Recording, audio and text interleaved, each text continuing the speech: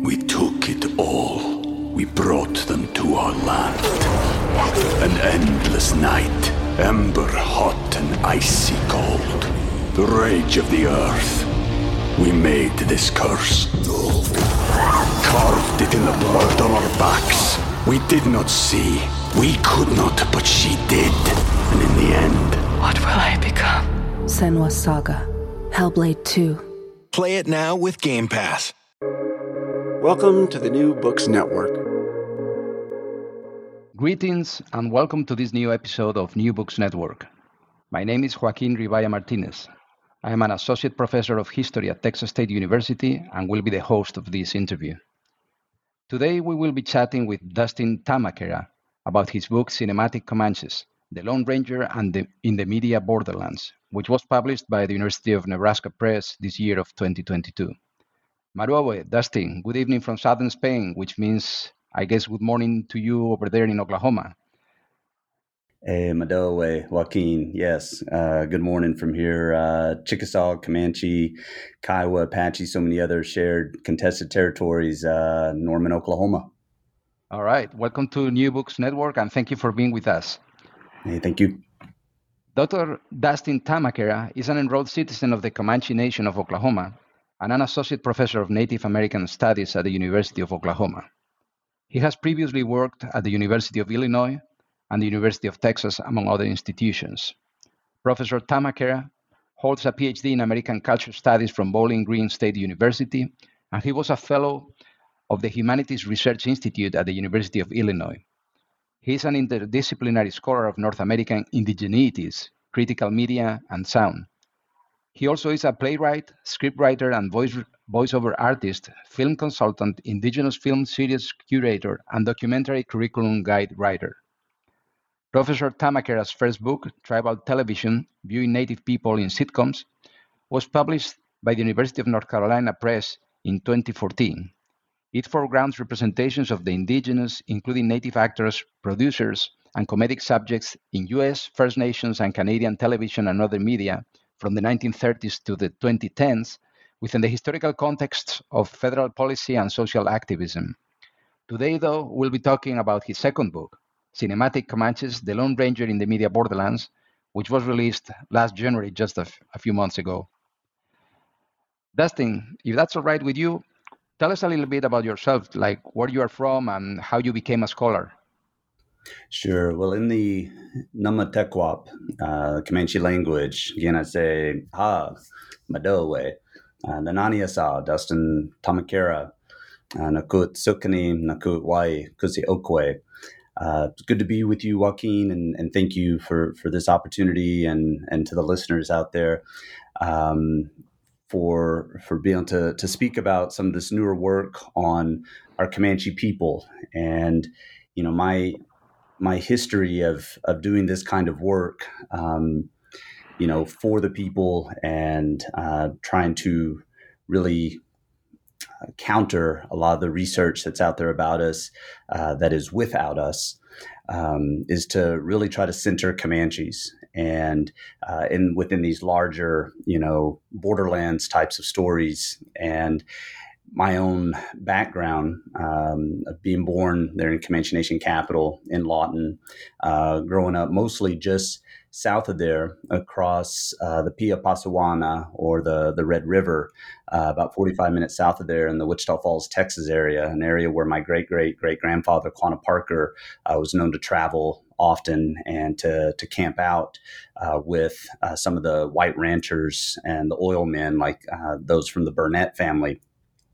That's where, you know, I come from geographically and territorially, and you know, grew up like a lot of folks of being exposed to various, you know, cultural influences and lots of pop culture and television and various musics back in the day, and really carrying those experiences with me on into academia and you know, working my way through studies in Native studies and English and literature and drama and media, and going forth and really trying to tell some of these stories, the stories that are okay to share, that to relate back to to Comanches and to other natives, to non-natives, in these borderland stories that tie so many of us together, and to go forth and to really try to make sure that Comanches are not marginalized any more than we already have been, and to not be relegated to just the background roles, but to rather be very much agents who, with so much creativity and intelligence and flaws and just all the things that go with being humans, and to go forth and tell those stories that I like to call being Comanche centric. Mm-hmm. Were there any particularly influential figures or any mentors that you that were particularly influential in your case? Yeah. So as an undergrad, many years ago, I was one of those, what I often say, wandering undergrads, which is interesting considering that my great-great-great-great-grandfather, Petanacona, and his name often being translated as wanderer, as moving around. In my own case, my own context, there was just almost drifting around and not for sure what I wanted to do, and almost without aim or direction, but knew that it was something creative. There's always been this creativity that I've inherited from the Anglo side and the Comanche sides of my family and lineage. And there was one particular class that I started to take because a buddy of mine was in the class, and so we could hang out more in there. But it became really life-changing for me, and that was with the late Dr. Jeff Campbell there at Midwestern State University in Wichita Falls, Texas, near where I grew up. And he's someone who just really turned me on to knowledge. And I always even had this feeling of, as much as I tried to hide in the back of a classroom and not say anything, I sensed, when he was going to call on me, and there'd be this pause as if looking at my name again and saying, Mr. Tamakera, what do you think? And it was, again, just someone who came in and turned me on to knowledge and was just dazzling with the multimedia that he could pack into 50-minute class sessions 3 days a week. And so I'd like to think that, some of what I do today is to honor him and to continue, with his legacy of the good work he was doing. Also, back home there in the Lawton area, my late auntie, Juanita Patapony, to whom the book Cinematic Comanches is dedicated, to her memory and to her legacy of trying to continue doing this work of storytelling. She was my main cultural teacher, as she was for so many Comanches and even non-natives back home in Lawton. And so it's to think about, the work that she did as an artist, as an educator, as a film festival organizer, as a consultant in film. She, as a poet, she was doing so many of the things that I'm attempting to do, hopefully in a good way now. And so really want to continue her legacy. Those are a couple of the individuals. There's so many, there's my mom, there's my grandmother, there's, uncles. There's just so many who have helped pave the way for me to pursue education and to keep pursuing education all the way to the doctorate level, and now to try to make use of my voice in creative and intellectual ways as well, obviously in audible ways like we're doing here. Mm-hmm. So Dustin, you're in a privileged position because you are both a cultural insider to Anglo culture and to Comanche culture. Tell us a little bit about the process of researching and writing Cinematic Comanches. What was it like? That's a good question. There early on, I knew it had to be relational. It had to be accountable and responsible. And it was to do this work in a way that can honor my ancestors and my relatives today, and for future generations, who want to know more about what it was like in this moment, at least through my perspective, through my experiences, if I could say so humbly. And it was to be really responsible toward Anglos, toward Comanches, and toward also trying to think about, all the other groups, who are in these contested and coexisting borderlands across, what's currently known as West Texas and on into Colorado and down into northern Mexico and all across Oklahoma, parts of Kansas, this large swath of land, hundreds of thousands of acres that was not named by us, but was named, about us and recognized our presence, known as La Comancheria of Comanche country. And also to, be thinking about our own migration stories, as I talk about early on in the book, of trying to orient readers into how Comanche-centric this book is trying to be by relating some of our own, one of the accounts of our origins with the Shoshone people up in Wyoming and the Great Basin region, and the ones who broke away and became known as Numina, or later, as Comanches, and migrating across the Rockies and into present-day Oklahoma. We're a unique people in many ways, because Oklahoma becomes this gathering place of forced removals for so many Native folks coming from the Southeast, like the Seminoles and Chickasaws, and coming from the Midwest, like the Shawnees and others. But and the folks coming from the North, Cheyennes and Kiowas. And while we have, our own stories of forced captivity that we conducted, but that also was imposed upon us, we also found ourselves being put right back at what was already home, right there in the heart of Comanche country, the Wichita Mountains, as our former chairman Wallace Coffey calls it, that heart of Comanche country. And so it's a unique kind of positionality. And for so many of us, like myself, who are mixed, we have models to turn to. My great-great-great-grandfather, Quanah Parker, son of Peyton Nakona, and the white captive turned Comanche, Cynthia Ann Parker, he is like me. He has a Comanche father and an Anglo or white mother. And he, attempted to honor both, and attempt to bridge cultures.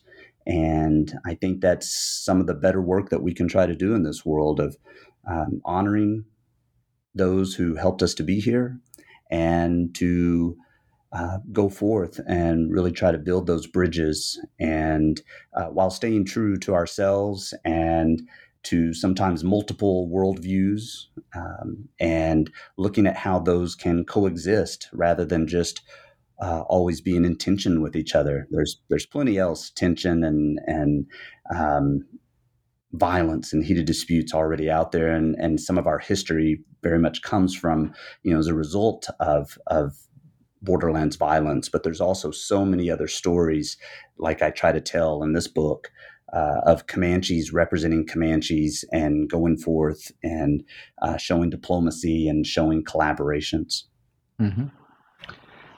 So I understand that's actually that building bridges and that and giving agency to Comanches themselves, including you as an author, is one of the main purposes of your book. But were there any other goals, or when you set forth in this adventure of writing this book, was there any overarching goal that you had in mind?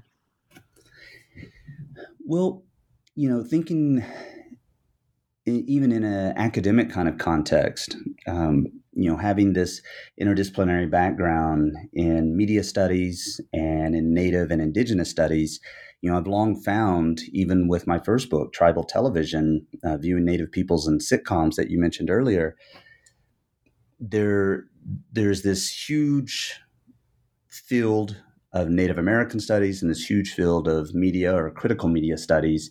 And so often the two are not conversing with each other.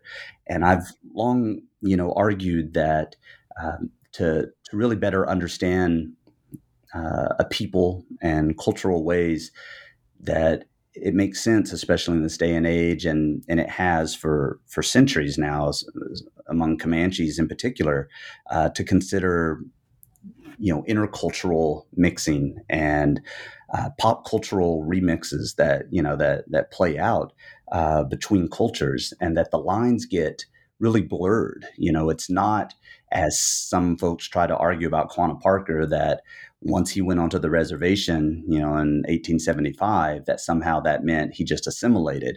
It was quite the opposite. It was that he recognized certain things in the so-called white world that he could adapt to, and that he was already adapting to, and that he could even honor his Anglo ancestry by doing. But he never stopped being Comanche, and we can point to markers like him keeping his long hair and his braids. But it's also, there's so much creatively and intellectually that he's doing to where you don't just suddenly turn off the past 30, 40 years of one's experiences and one's ways of thinking. And so when we have folks today who think that so many Native folks have just assimilated into dominant culture, it's just not so easy as that. It's not this linear one-way route, but rather there's just these circular routes and detours that are constantly happening. And I think, especially for young folks, I know that as a former teenager myself, there can be so much angst and so much insecurity, and it can even carry over into adulthood. But rather, than think someone is lesser than because of maybe how they phenotypically look, or how they sound, or what language or languages they speak or don't speak, I tend to follow the philosophy of dear Choctaw friend and relative of mine, Leanne Howe at the University of Georgia, creative writer and professor there. And, she talks about, whatever she's doing, whatever she's saying or how she's being Choctaw. Like, that's just what it is. And whether that's being at a powwow or being in ceremony, or if it's watching a rerun of the Golden Girls, it's being Choctaw. And it helps to open up a more flexible space of talking about what it can mean to be Comanche. But I also think there can be something of a risky slope there when if I wouldn't want listeners to think, okay, that means just anything I say or do, that's just being who I am. It's like, well, we could say that, but then we've got to also go back to what I was saying earlier about being relational, being accountable, being responsible. So, for example, when I get up in front of students or an audience and I say something that so many Native peoples before me have said, when they say I can speak only for myself, that doesn't really get us off the hook of anything. It just means I can speak only for myself. I may be the one or one of few Native folks that some people in the audience ever encounter or interact with. So I say, I speak only for myself, but I'm still being held accountable to the teachings that I've received. And it may be teachings that I agree with or find certain wrinkles in, but nonetheless, it's honoring, those who have helped pave that way for us to be where we're at, and then to go forth and be who we are. And if along the way that helps in building bridges and it helps bring about some kind of healing to a very hurt world, then I think that can be a good thing to be used in a good kind of way. All right. So before getting into the nuances of your book, there are a couple of expressions or concepts in the title that may be worth defining or telling our audience about. One of them is the idea of media borderlands, and also the very expression cinematic Comanches. Can you explain what you mean by these two? Sure. So, media borderlands is obviously playing off of historians' work with borderlands, like your own excellent work, Joaquin, and the work of Pekka Hämäläinen and Samuel Truitt, Brian DeLay, and others, of talking about the borderlands, and especially thinking about the late Gloria Anzaldúa and her ideas of borderlands as these spaces, where two or more cultures are sharing and often fighting over shared lands. and staking their own claims of jurisdiction over these lands. And it could be the old timers, the indigenous who have long been there. It could be the newcomers. Sometimes that could even be indigenous newcomers. It could be, the so-called colonizers who are coming in and thinking about where these cultures, overlap and edge each other, as some historians call it. And then to add media to the borderlands is to really think then how the borderlands and all those geographies and cultural ways are playing out and getting represented in all kinds of ways in digital spaces, in old media, in new media, and to imagine, if you will, this vast map that would be far bigger than I think what any single computer screen I've ever seen would be able to fully capture, and to start looking at, in this case, where cinematic Comanches, or those who, the Comanches and non-Comanches who have played Comanche roles in film and television and other media, to start putting on a virtual map of where these shows were filmed, where these films took place, in fictional settings, and the very real non-fictional locations that they're using. And so, to give like one quick example, Quanah Parker, great-great-great-grandfather, starred in an old silent film, The Bank Robbery, filmed in 1907, the same year that Indian Territory, Oklahoma Territory merged to become the 46th state of the Union, known now as Oklahoma. And he was filming it right there in that heart of Comanche country, in the Wichita Mountains. And there's so many examples of that happening in the silent era in the early 1900s and 1910s, of Comanches, essentially playing versions of Comanches in media borderlands of film that are on location in our homelands, and doing that kind of work. And so that's where, I think for me at least, that's where cinematic Comanches begins, is in that silent film era of what Quanah Parker and his children, White Parker and Wanata Parker, went on to do, even in the 1920s in the film The Daughter of Dawn, that were all filmed in Oklahoma, in the Wichita Mountains. And we're seeing now even a return in the past 15, 20 years of Comanches playing Comanches in films, independent cinema, in the Wichita Mountains. And so to look at how those roles play out in the media borderlands is to bring in questions of who is representing whom, who is speaking for whom, who is filming whom. There is, our own phrase of Hakara Marumata Kuitak, of who is shitting whom, or who is getting one over on another.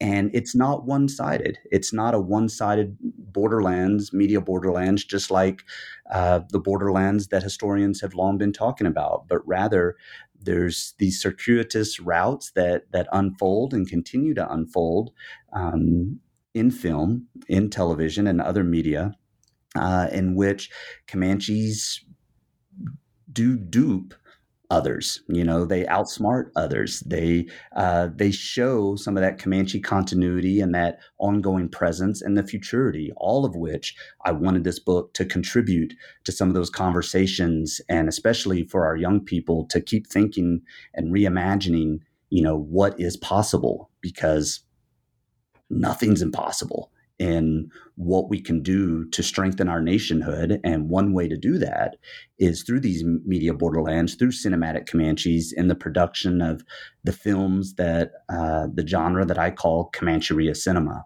of strengthening our nationhood and our expressing our sovereignty, and going forth and doing that on our own terms and also in collaboration with others. Yeah, which takes me to another question, another notion that is very important, especially early on in your book, which is the notion of representational jurisdiction. What is it, and why can it be so controversial? Yeah, it's a mouthful of a term, and I tried to really limit the jargon in this book, and I really appreciated that reviewers picked up on that. But I also think that there's such a good place for jargon, right? That a term like representational jurisdiction becomes this 30, 40 syllable phrase to somewhat concisely, encapsulate what I'm trying to get at throughout this book. These questions of who represents whom, who's speaking for whom, in what ways, and that these things are playing out on screen and behind the camera, in front of the camera and behind the camera, as critics and consultants and producers are putting forth their own ideas and responses to the work. So representational jurisdiction involves all of those folks, and it also includes the actors. It includes the sound folks. It includes everyone who's contributing to filmic discourse, to these conversations about film. In to some extent, it's like everyone is staking a type of claim to how, in this case, Comanches self-represent and or get represented by others. And so representational jurisdiction is somewhat, as it sounds, is thinking about the ways in which claims of jurisdiction, of some kind of control and power and agency is happening through the very representations that happen on screen, as well as representations that writers put forth, the representations that we're speaking on in this interview here today. It's what critics are putting out there. It's all these various ideas, and trying to go forth, in my case, trying to be very proactive with it in unapologetically addressing the various examples that I do in this book, and of how jurisdiction is playing out, from directors to film companies like Disney, to the independent companies of what Comanche filmmakers are putting forth out there, and what academics and writers have to say. But it also, to some extent, it's inevitably reactive, and reactive to the extent of responding to a lot of what we call like the Ishakuitap, the bullshit of how Comanches have been represented, and sometimes by folks who, like S.C. Gwynn, who gets a very popular and loud platform out there, and doing this work of kind of a good old boys network that was already unfolding, over 100 years ago in academia. And you have writers like him who are basically rehashing that work today and trying to, make it really colorful and turn it into some kind of Hollywood-like story. And what it does is it only tells part of the story. And true, any of us, that's probably the best we can do, is tell our parts of the story. But there's also ways to be more accountable, and to be especially more relationally accountable. And so when you have writers like Gwynn and others who, straight up unapologetically refused to speak with us, then there's going to be repercussions for that. And there's going to be some backlash. And so hopefully, more listeners out there can recognize that Gwynn is not the be all end all of scholarship or writing, and that Comanche peoples today do have so much to say. And what I can do is listen to them and to learn from them, and to go forth and share, what might be shareable, and to use platforms like this and trying to speak back, and also speak forth, in telling these Comanche-centric stories that don't hopefully dehumanize us or limit us to just roles of violence. While the violence and warfare are definitely a part of our story, it's also not all of the story, as some writers might try to have us believe. We took it all. We brought them to our land. An endless night, ember hot and icy cold. The rage of the earth. We made this curse. Carved it in the blood on our backs. We did not see. We could not, but she did. And in the end... What will I become? Senua's Saga. Hellblade 2. Play it now with Game Pass. Right.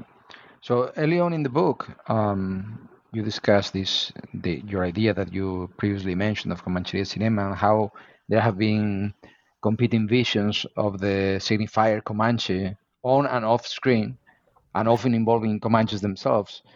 So before we get into the controversy surrounding the Lone Ranger and the casting of Johnny Depp as Tonto, could you briefly summarize? I know this is maybe too much to ask, but could you briefly summarize how Comanches have been represented in film over the years, and the extent or the limits of Comanches' own agency in those representations? Sure. I separate it in chapter one. I early on, I do this work of trying to lay out, before we get to the Lone Ranger, as you said, trying to lay out some of the pre-Lone Ranger history. We're looking at about 100 years, over 100 years, actually, going back to 1907 with the film The Bank Robbery, co-starring Quanah Parker, and over 100 years of cinema that leads us toward, more recent productions like Magnificent Seven and The Lone Ranger. And the three takes that I basically divided into, there's take one of listening to the silent era. There's take two on the predominance of Westerns and almost like trying to search for the Comancheria and often not finding it and finding these rather stereotypical and distorted signifiers of and representations of Comanches. And then there's take three that, is unfolding as we speak, especially in the 21st century here, of returning to La Comancheria, of returning to Comanche country and seeing filmmakers who are really trying to do that work and come back to the heart of Comancheria for their filmmaking. And so briefly, take one, working with the silent films, The Bank Robbery. There's a film, Sign of the Smoke, that Quanah's son, White Parker, is in.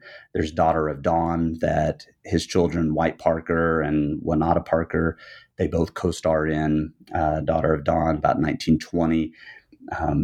There's those kinds of examples that we can look to of Comanches playing Comanches, or in the case of Daughter of Dawn, it was an all Comanche and all Kiowa cast. And part of what was, I think, really playful and humorous with that is you often had Comanches playing Kiowas and Kiowas playing Comanches in that film.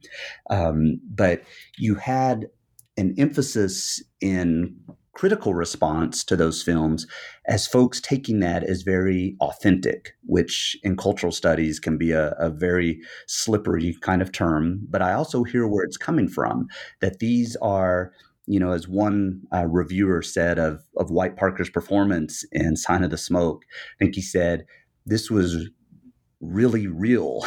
Like this seems so genuine and authentic. And these were, Comanches playing versions of themselves.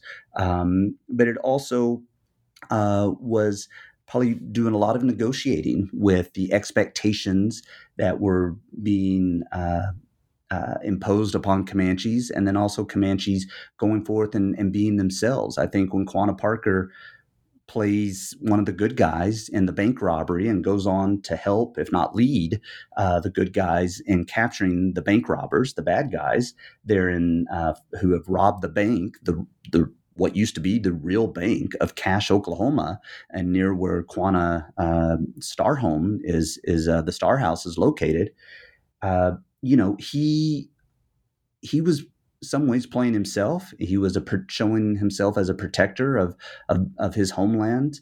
But I think he also was being playful with it. I think the who's fooling whom was playing out on camera, such as I highlight in one particular moment of him looking at the camera and even looking like he might halfway smirk at the camera. And for backing that up with some evidence, I went to the Library of Congress, and the folks there at the facilities in Culpeper, Virginia, found the original paper roll of the bank robbery, and they magnified it for me as best they could, and sent me images of that. And it just held out for this possibility that he was smirking ever so momentarily at the camera.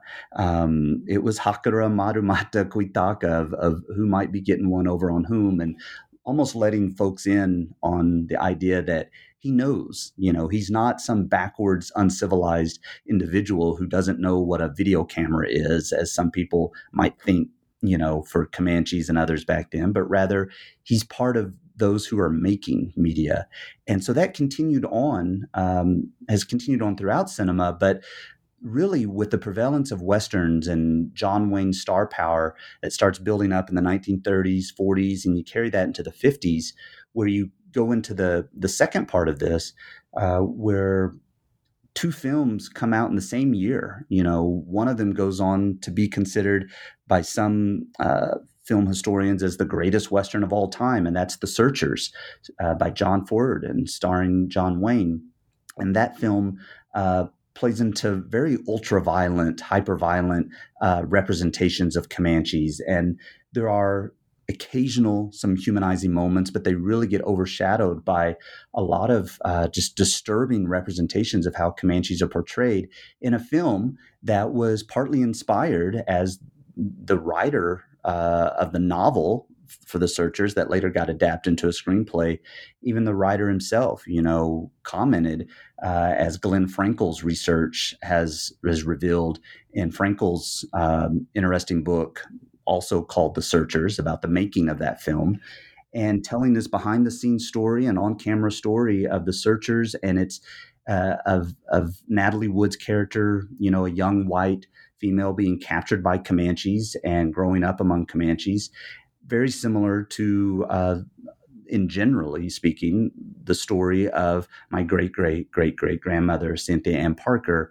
and her own story of being captured and as a young girl at age 9 in about 1836 and being raised Comanche. But the ending of that film and the so-called ending of Cynthia Ann Parker's real life story really couldn't be more different, in which in the film, John Wayne's character, who plays her uncle Ethan, very sadistic, anti-indigenous, very anti-Comanche killer, so-called rescues Natalie Wood's grown female character and takes her back home. She's resistant at first, but then she's recognizing that this is home and this is where she belongs. Meanwhile, all the other Comanches are annihilated and wiped out. And the only Comanche who remains at the end of the film then is the white female. Whereas for Cynthia Ann Parker's own story, Cynthia Ann Parker, as our oral history repeatedly continues to tell us, when she was so-called rescued by the Texas Rangers from Comanches decades later, she was already married. She has Quanah, she has 2 other children, and that she was heartbroken and desperately tried to escape her white rescuers and tried to get back to her Comanche people. And it didn't happen, as far as on this earth, of being reunited with, with her son, Quanah Parker, who also was looking for her. So there's these highly problematic and distorted visions, competing visions of how representational jurisdictions playing out in The Searchers and other Westerns, like another one from 1956 that was simply called Comanche, that stars a character by the name of Quanah Parker. And it gets played by an Anglo actor, which I guess in some ways could work, but considering Quanah's own lineage. But at the same time, that's what repeatedly was happening, that non-natives, like German actors in The Searchers, were playing, Henry Brandon was his name, who played the lead Comanche in The Searchers. Repeatedly it was non-natives, especially non-Comanches, who are playing these roles. And then when we fast forward more into the 21st century, we're seeing this return, take 3 of Return to La Comancheria, in which Comanches are again representing themselves on camera. And we also have such a growing number of Comanche filmmakers, Rod Pokawatchit and Jason Asenap, my cousin Juliana Branham here in Norman, going forth and doing this work to tell our stories, to tell Comanche stories, non-Comanche stories of of representing and staking representational jurisdiction in independent cinema and through PBS, sometimes through mainstream cinema, through film consulting and production credits, through Gil Birmingham as a Comanche descent actor of what Gil Birmingham is doing by breaking through into mainstream cinema and Hollywood, going forth and telling these stories of sometimes Comanches representing Comanches and also Comanches filming about Comanches. And that's what we continue to see unfold. And once again, this push for so-called authenticity, of when film crews reach out to me, that's usually the number one buzzword that they use is they want the truth. They want authenticity. And so then we go forth and we're back to talking about, well, here's my perspective and here's some of the research, but here's also some other folks you should really talk to in a collaborative kind of way, in a community-based way. That's what we're seeing unfold right now, Joaquin, is more communal-based filmmaking. So, Dustin, the core of the book revolves around the 2013 Disney production, The Lone Ranger. Tell us a little bit about the controversy surrounding the casting of Johnny Depp in the role of Tonto, Tonto being a Comanche in this film, and his eventual adoption by Comanche elder LaDonna Harris. Sure. So that really is what catapulted this book into motion. Was later, once real Comanches became involved in the Lone Ranger. And so when we back up to about 2008, that's when Disney brought Johnny Depp on stage at one of their big publicity events in Los Angeles. And he came out wearing a Lone Ranger mask and they were saying that he was going to be in this new production of the Lone Ranger, and everybody was just assuming, since he's got the mask on, that he must be playing the white title character. And there are a lot of folks who wish that had been the case and been the truth. But he revealed very soon thereafter that no, he would be playing Tonto, and it was going to, at some point, they made the decision to have this be a Comanche version of Tonto instead of Potawatomi, as he often was in the radio or television series, or it was just tribeless and almost this pan-native kind of character for all natives, and with the broken English and the sidekick role that he's so known for. And so in this case, Johnny Depp playing Tonto, they wanted to make him Comanche to recognize that since the Lone Ranger is a Texas Ranger, let's go with the people who are arguably most associated, perhaps along with Apaches, they're in Texas, and let's make him Comanche. And then once they bring on Comanche, they hired Comanche consultants, William Volker and Troy from SIA, it's our word for feather, and the Eagle and Feather Repository that they run there in Surreal, Oklahoma to this day, an incredible archive and trove of knowledge that they put forth and continue to go forth with. Once they were brought in as consultants for the Lone Ranger, it was pretty soon thereafter that while they were filming in New Mexico, that my auntie, LaDonna Harris, who has a good relationship with Volker and Troy there at SIA, she heard about Johnny Depp playing this Comanche role, and she was familiar with some of his previous roles and work in which that he had done, where he played often non-native characters, but also in films like The Brave, where he played a native character, and then in Jim Jarmusch's film from 1996, The Dead Man, in which he played a white character, but was almost like a sidekick to the native character, to Gary Farmer's character. So there's also Johnny Depp's own claims to being indigenous, and the folks at SIA had said, on record that, after visiting with him and his family, that, they didn't doubt that there's indigenous ancestry there. And while the tribe that he is affiliated with may be unclear, that he has stories of a great grandmother and, who may very well, been indigenous.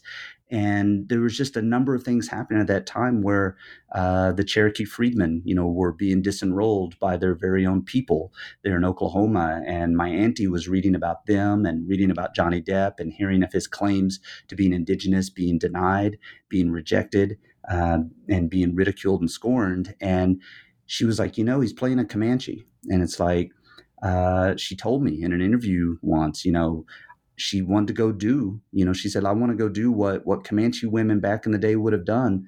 We're going to go capture Johnny Depp. And she did it. She went through a formal Comanche adoption ceremony that was led by Volker and Troy there at Auntie LaDonna's house in Albuquerque. And she essentially captured him. She continued, some of the history of captivity. She did it in a serious and obviously a playful way. But she also, as a longtime activist in Washington, D.C., and as the star of the film Indian 101, LaDonna Harris, that was filmed by our relative, Juliana Branham, for PBS, she is smart. She is very business savvy and astute. And she was also, while playing with history, she also was building up more of cultural capital for Comanches. And while Depp was met with controversy and mixed reactions, she also was met with controversy and mixed reactions. But at the end of the day, she was doing like she does, of building bridges and being inclusive and, in effect, getting to know Johnny Depp. And then that led to her bringing Johnny Depp back home to Comanche country and him visiting multiple times for, red carpet premiere of The Lone Ranger that was exclusively for Comanche Nation members before the rest of the world got to see it, and coming back home and visiting with our young people, and really just trying to build some relationships that she's so known for doing. And so that is when I realized there is so much more to the story of what could be told in cinematic Comanches, so much more than just reducing it to Johnny Depp being cast as an Indian. And then you got the two main camps of people who support that and the people who reject it. And then enter LaDonna Harris from stage left or stage west from Albuquerque, and really complicated things. Mm-hmm. So focusing on the film itself, to what extent do you think Comanche characters are developed or underdeveloped in the movie? It's a film that there is so much potential in what it could do. And it's a film that, as my relative Marty Chot Smith says, it has its moments. It's a film that, like LaDonna Harris said of her capturing Comanche, she said serial-comically, we adopted him or we captured him so that we could teach him, how to act Comanche, how to go forth and represent Comanches. And her work, and especially the work of the consultants, there's so much commendable work that they did, that other Native actors on set of visiting with Johnny Depp, Saginaw Grant and Gil Birmingham and others, of what they were doing, the relationships were developing. And I think Depp went in with a very sincere, heartfelt, good intent of trying to humanize the Tonto character and trying to humanize Comanche people. And yet, those moments that we see on camera of Comanches maybe outsmarting the cavalry, or certain Comanche songs that are playing that Volker and Troy helped to set up actual recordings of real Comanches back home that Disney came and made sure to include and work with. Those moments of hearing that, and certain material things that Depp's Tonto carries on his person, those moments at the end of the 2.5 hour or so film too often get drowned out by such whitewashing that that Disney and the script itself put forth in their own control of so much of the representational jurisdiction. And Johnny Depp becomes someone who is kind of in between these camps of Disney and of the consultants. And while there's these collaborations happening, and while there's stories of folks working together in good ways on set, the final product reduces all the Comanches except for Tonto to approximately just 9 minutes of footage in a over 150-minute film. Tonto is, of course, in a lot of it, but in some ways it really wasn't his story. I mean, he's the narrator in doing this flashback from a Wild West exhibit, a Noble Savage exhibit that he's essentially breaks out of at the end of the film. But he's doing this flashback narration, and it's so much about the Thivos. It's about the white folks. And the cavalry once again wins, and they wipe out all of the Comanches except for Tonto.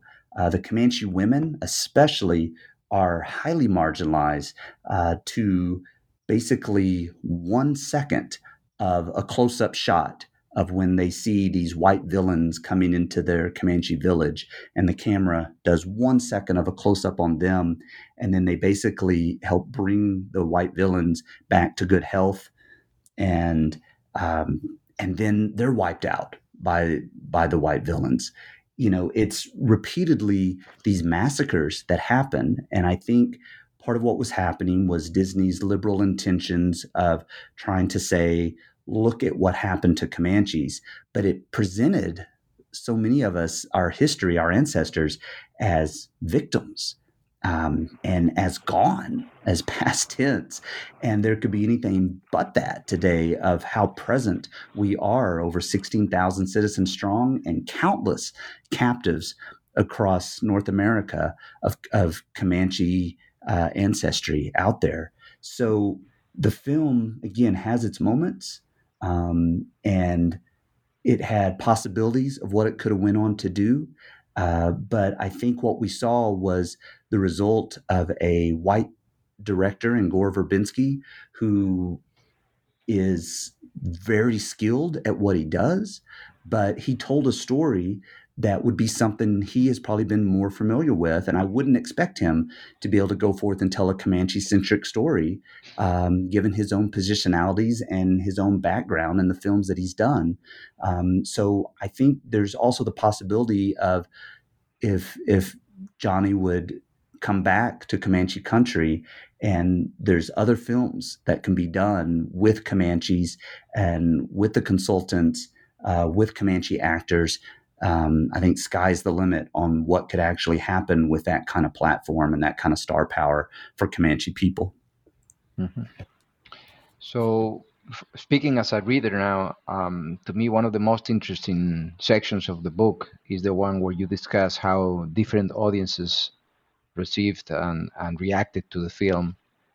So when it began to garner negative reviews, the film producers tried to counter by highlighting the supposedly good reception that the movie had obtained among what they called the Native American community, right? And I'm putting this in quotation marks. What are the implications of these types of broad generalizations about indigenous people, and how did Comanches in particular react to the film? Yeah, great two-part question there, Joaquin. They were doing this damage control, right? And I remember Armie Hammer, white actor who played the title role, saying, "Oh, but Native Americans love it," right? And I think his sample was limited to about half a dozen folks. Right. He didn't name names, but I think he was limiting that to the few that he was interacting with, and maybe on some publicity stops, some other natives that they had worked with along the way.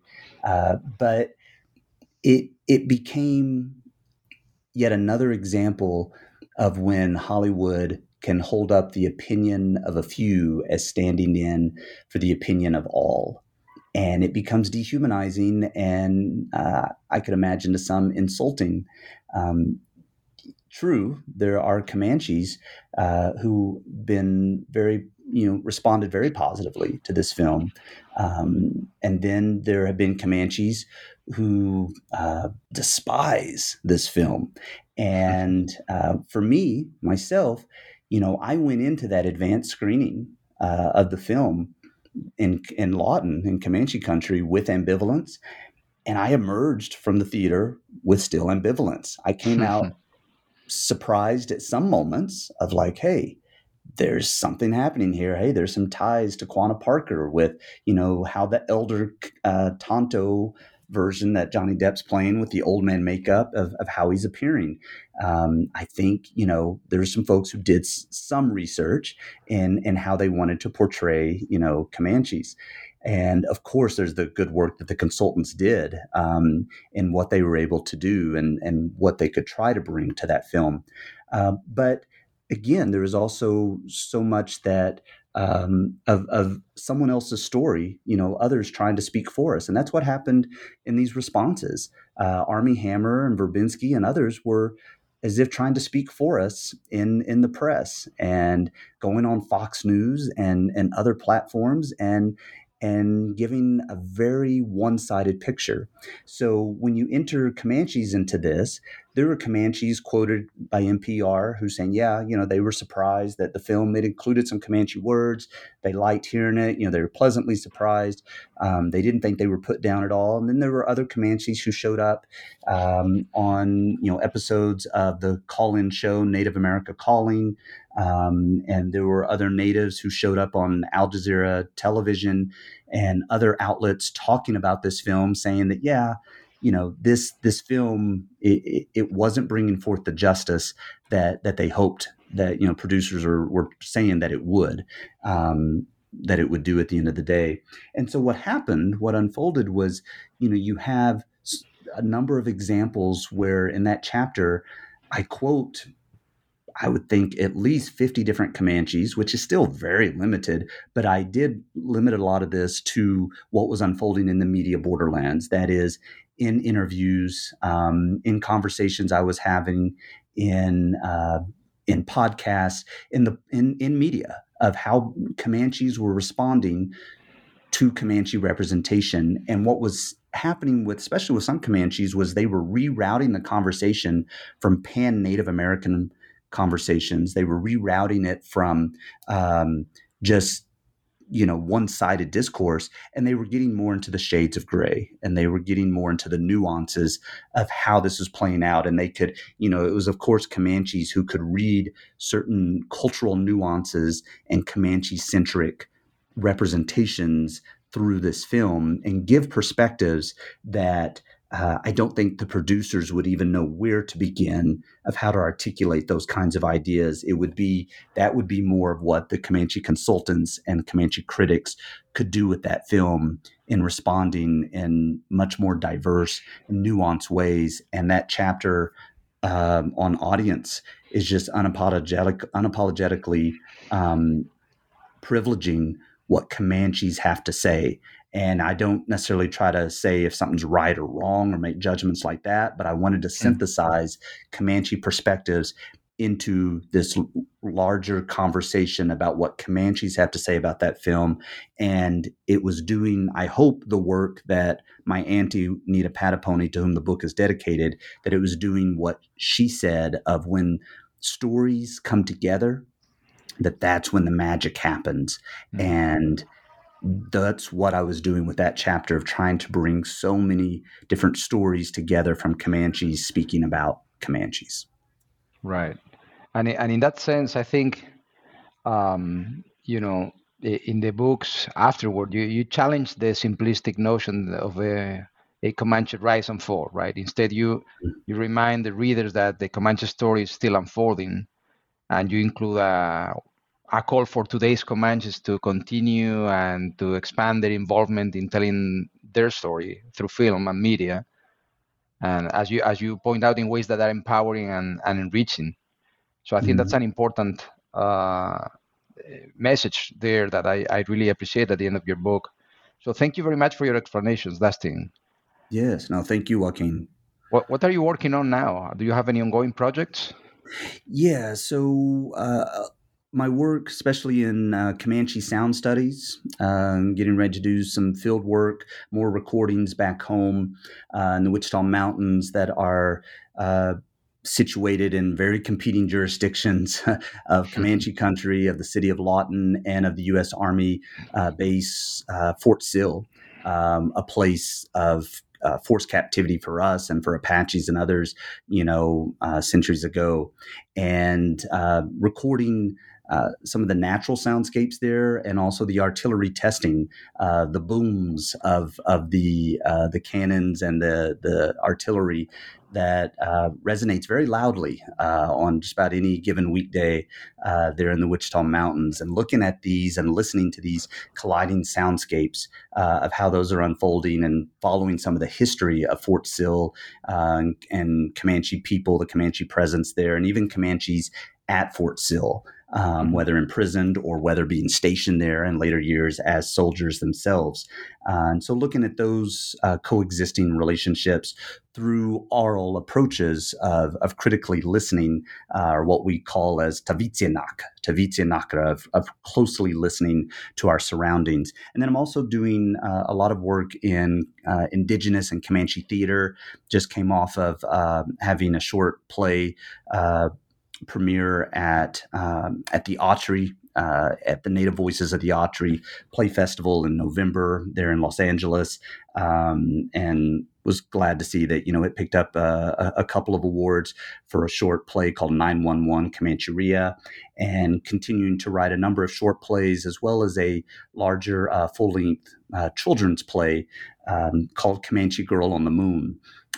That gets into some of my auntie's old animal stories, and is inspired by her painting When Comanche Women Could Fly and Animals Could Talk, and following that through the story of a contemporary Comanche girl who goes to the moon in her late Kaku, or grandmother's rocket ship to the moon, and just various humorous adventures unfold in which she tries to learn about herself and learns about the animals, and reclaims some of the relationship with what we call the Namamua, or the Comanche moon, the nightlight that we use to help guide us at night, and to go forth and tell some really more Comanche-centric stories, to do that on stage for audiences. Well, thank you very much for sharing with the audience of New Books Network some of the nuances of your book, Dustin. It has been a pleasure to chat with you, and good luck with your projects. I look forward to interviewing you again soon. Ura. Oh, that sounds good. Yeah, well, Ura. Thank you, Joaquin. Ura Heights. And to all of you, many thanks for listening to New Books Network. Kindest regards, and I'll say goodbye for the present.